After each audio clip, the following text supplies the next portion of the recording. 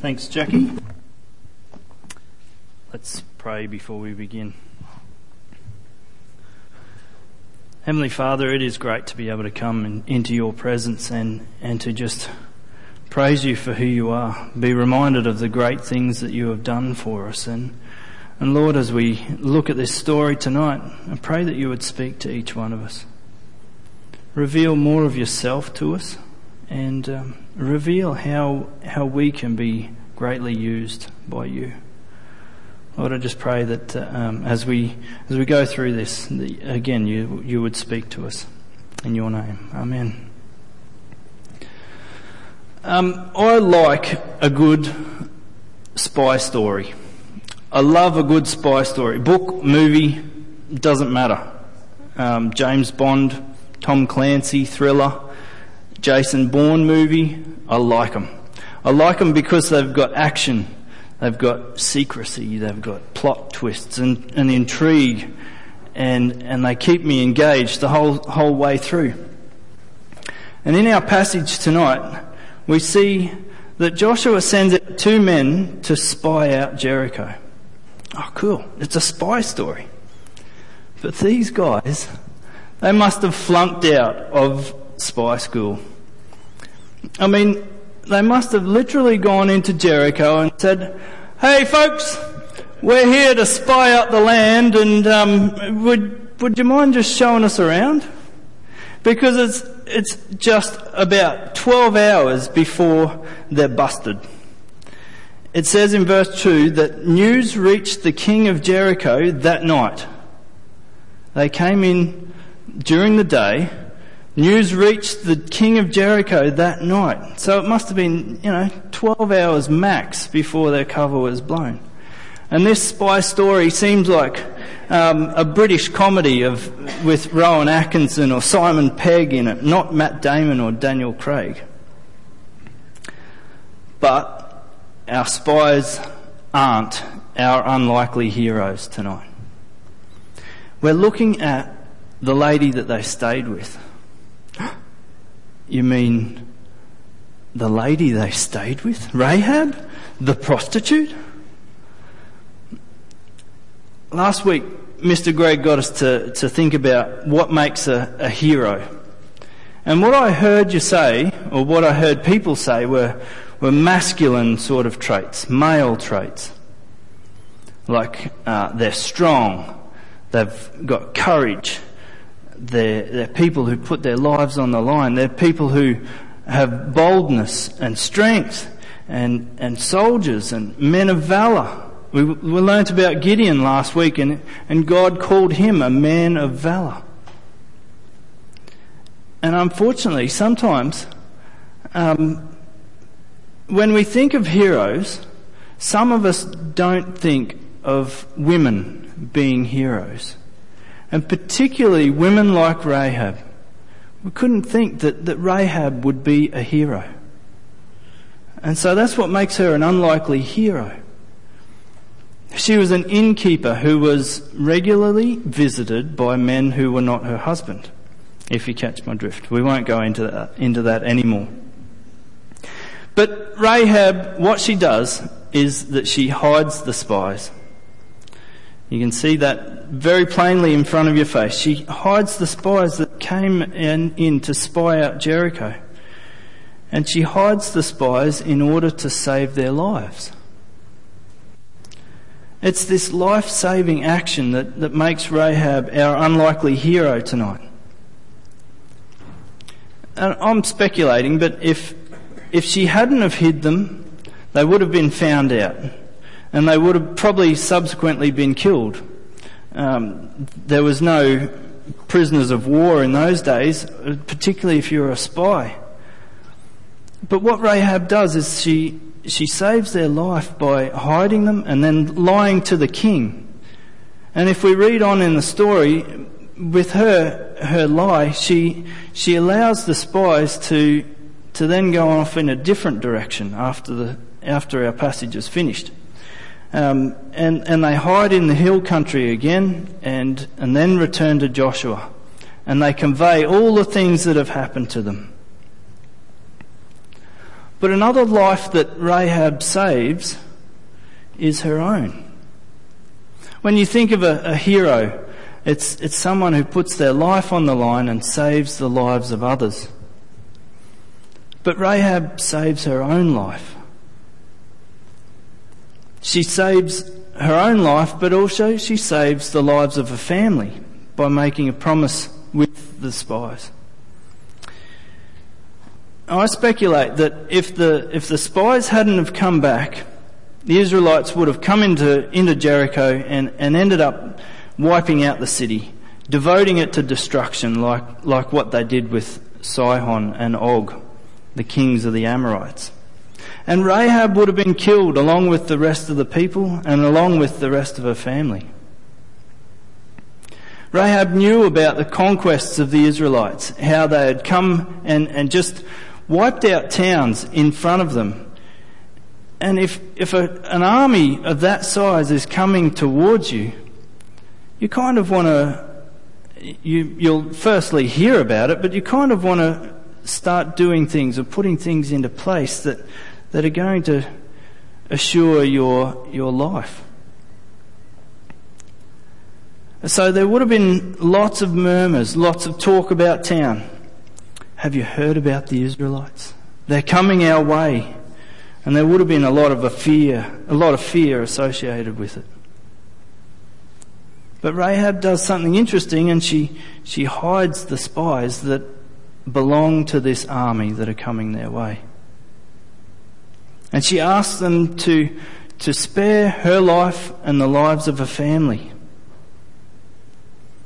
But the biggest thing that makes her an unlikely hero this evening is, in the process, she makes the confession that the God of the Israelites is the one true God.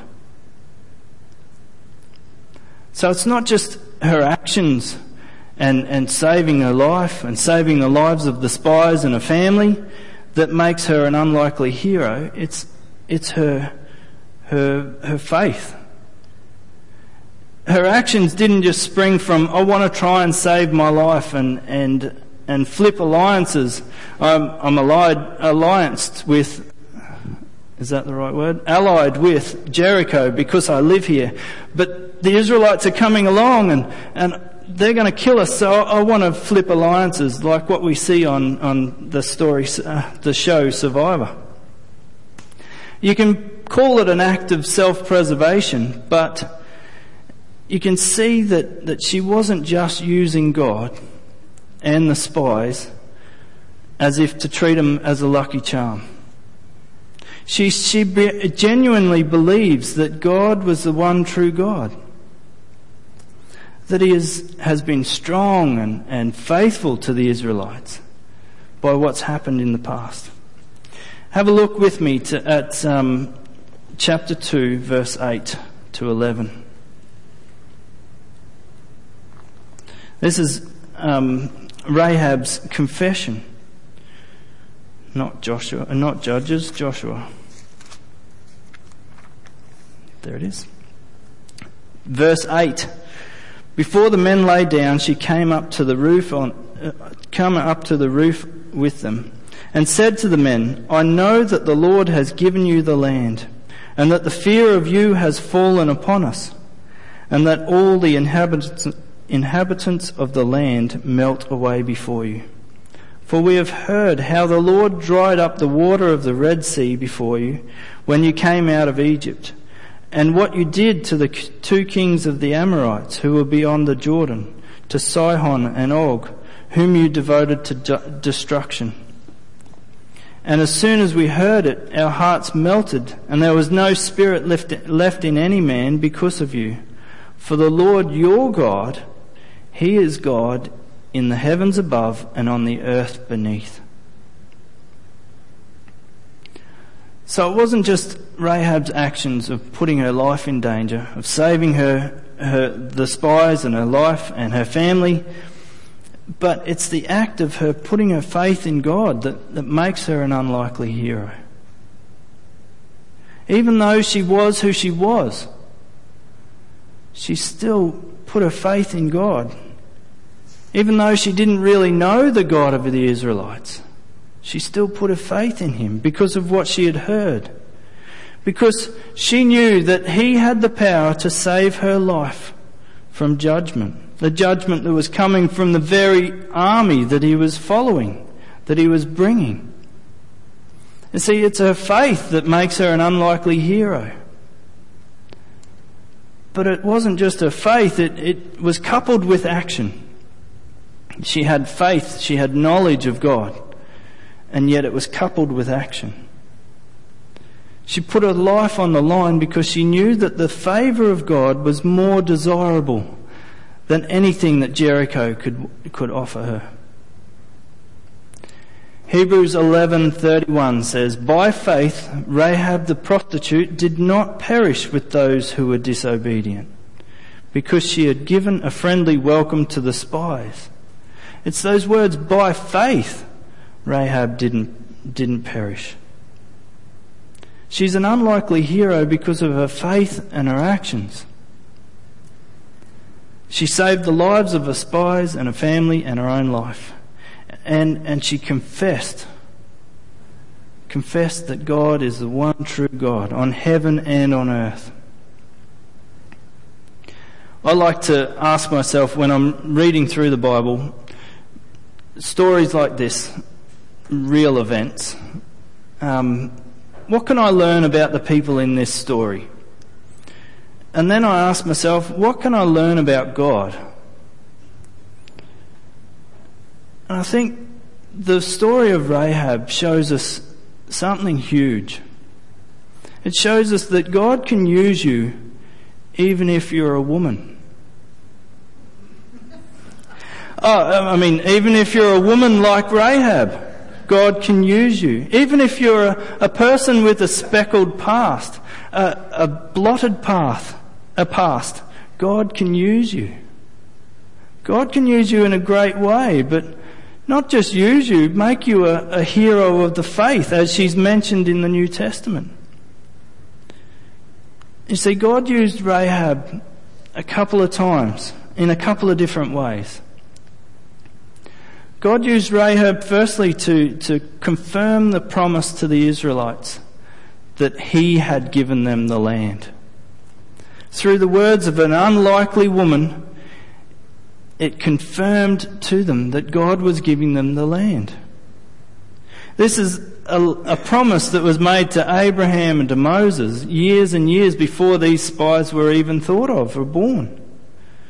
And it's through the mouth of an unlikely woman in a out-of-the-way city that God confirms this to them. And then God ends up using Rahab to deliver the Israelites a saviour. Rahab actually ends up being this unlikely woman in this unlikely city. She ends up being the great-grandmother of King David, the King of Israel, which means she actually appears in Jesus' family tree, according to Matthew chapter 1. You can read that. It's amazing that God actually used Rahab in the timeline of the Bible, the history of Israel, to deliver a saviour to them. And I think that the fact that God can use Rahab means that God can use the unlikely. Man or woman, young or old, short or tall. In fact, I don't think God just uses the unlikely because that's his mode of operation, but he delights in using the unlikely. He delights in using the unlikely people to come about in unlikely methods or ways, to confirm promises to them, to deliver them from judgment. He uses them, and at every time it validates that it's not people saving God's people. It's not people confirming promises to God's people. It's events or circumstances that could only be from God.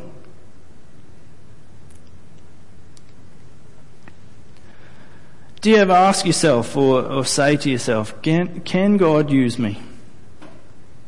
I wonder if God can use me. I've asked myself that many times. Or do you ever say to yourself something to the extreme? There's no way that God could use such a sinner like me. And I wonder if Rahab ever asked herself those sort of questions. One of the best things that we can learn about Rahab's story and about God through Rahab is that his favour and grace is way greater than we can comprehend sometimes. And don't get me wrong here, but I'm not saying that our sin or our conduct is any better than Rahab's, or that we are greater than she is, but if God can shower her with grace and favour, even in light of who she was, just because of some small confession that she makes, which is not small by any means, just because of hiding some spies and making a promise with them, if God can use her, how much more can he use us? How much more can God use us? That phrase, how much more, or much more in the ESV version, occurs 4 times in Romans chapter 5. Much more.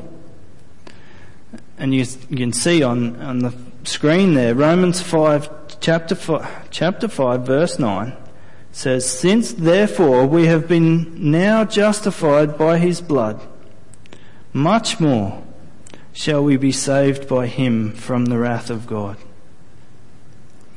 And verse 17 says, "For if because of one man's trespass death reigned through that one man, much more will those who receive the abundance of grace and the free gift of righteousness reign in life through the one man, Jesus Christ."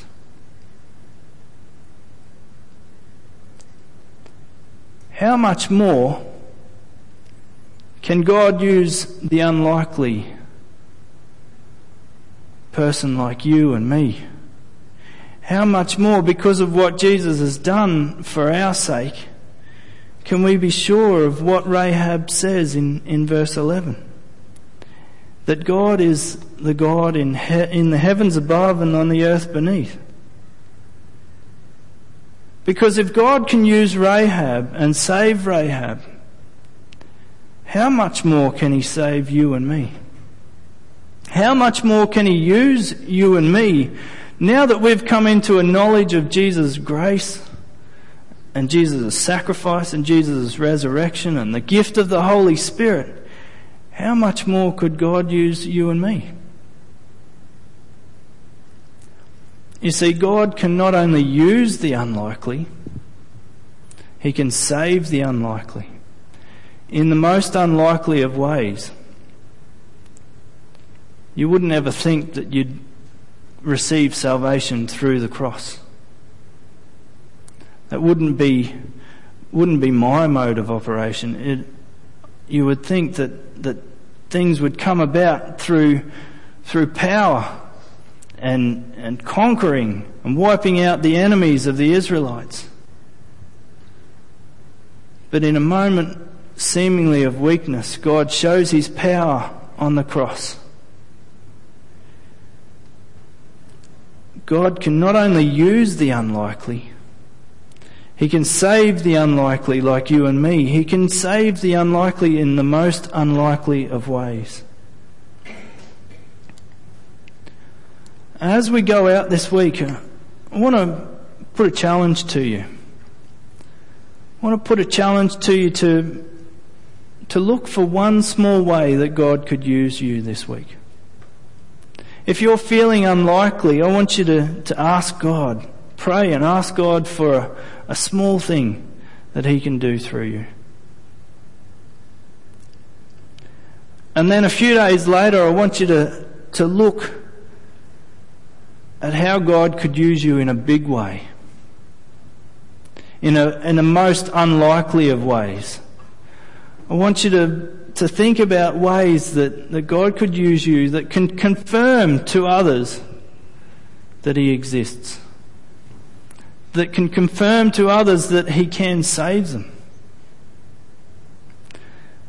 I want you to look for ways that God can use you in order to confirm that He is using you as well.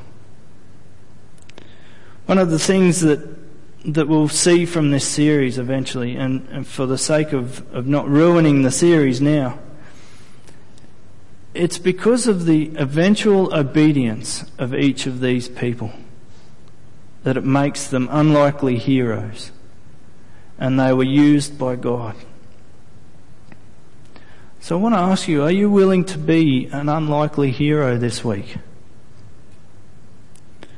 Are you willing to be used by God to confirm Him, to confirm His promise, to show that He can save people? Are you willing to be an unlikely hero? Let's pray.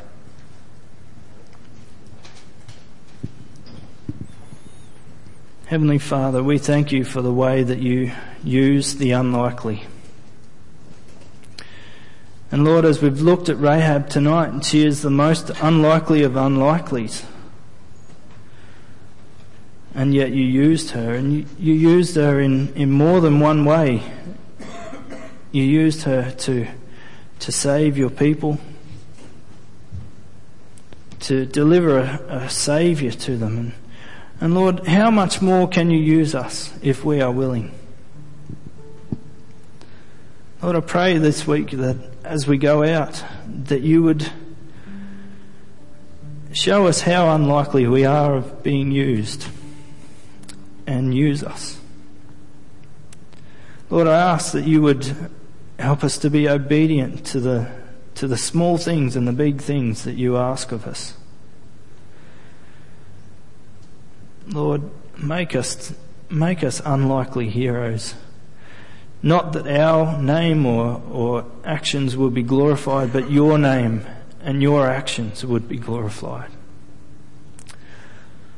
Lord, I ask that You would make us unlikely heroes to glorify Your name. In Jesus' name, amen.